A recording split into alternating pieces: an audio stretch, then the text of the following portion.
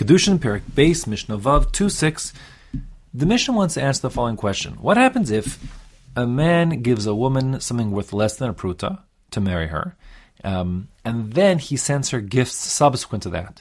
So could it be that those gifts now function to correct his mistake and effect a renewed Kiddushin, this time with the requisite amount, the full pruta's amount?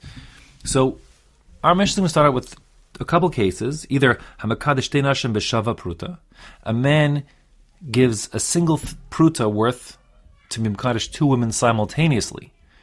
That would look like, for example, the one woman authorized her friend to accept Kiddushin on her behalf, and this man is giving something with only one pruta, and he says, take this and you will both be married to me, and then she takes it.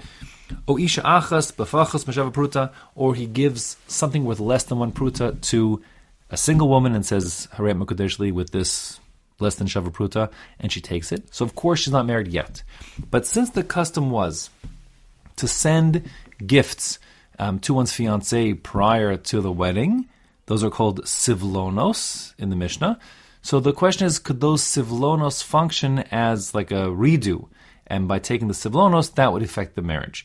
So now, the question's a non-starter that if it wasn't in front of two witnesses, that it wouldn't work. The question is, if there are two witnesses there, and the shaliach shows up, and he doesn't mention that this is for Kiddushin, because if he did, of course, it would work, but he also doesn't mention it's sivlonos. He doesn't mention what it's for. He just says something like, I'm bringing these gifts to you, and chayfet zeh shalach lecha, or shalach lach, chasnech.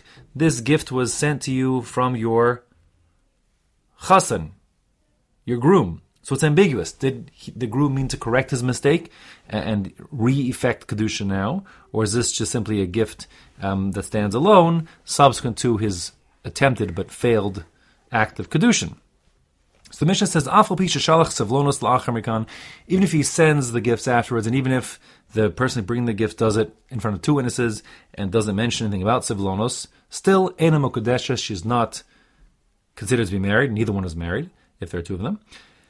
Shemachmas Kiddushin harishonim shalach, because we assume that this is simply a gift which is not meant to now take a second attempt to re-effect Kiddushin, but rather it's just a follow-on gift to the mistaken and really unsuccessful attempt at Kiddushin previously. And therefore this too can't affect Kiddushin. It has to be, it has to be taken explicitly for the sake of effecting Kiddushin, for it to be a Maisakinin, to transfer, to become the wife. And that's not happening here.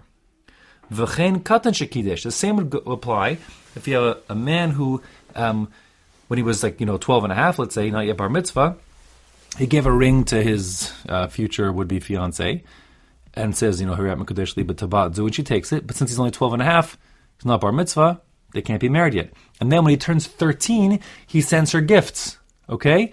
And these gifts, again, are delivered in front of two witnesses, but there's no mention that they're to affect Kiddushin anew.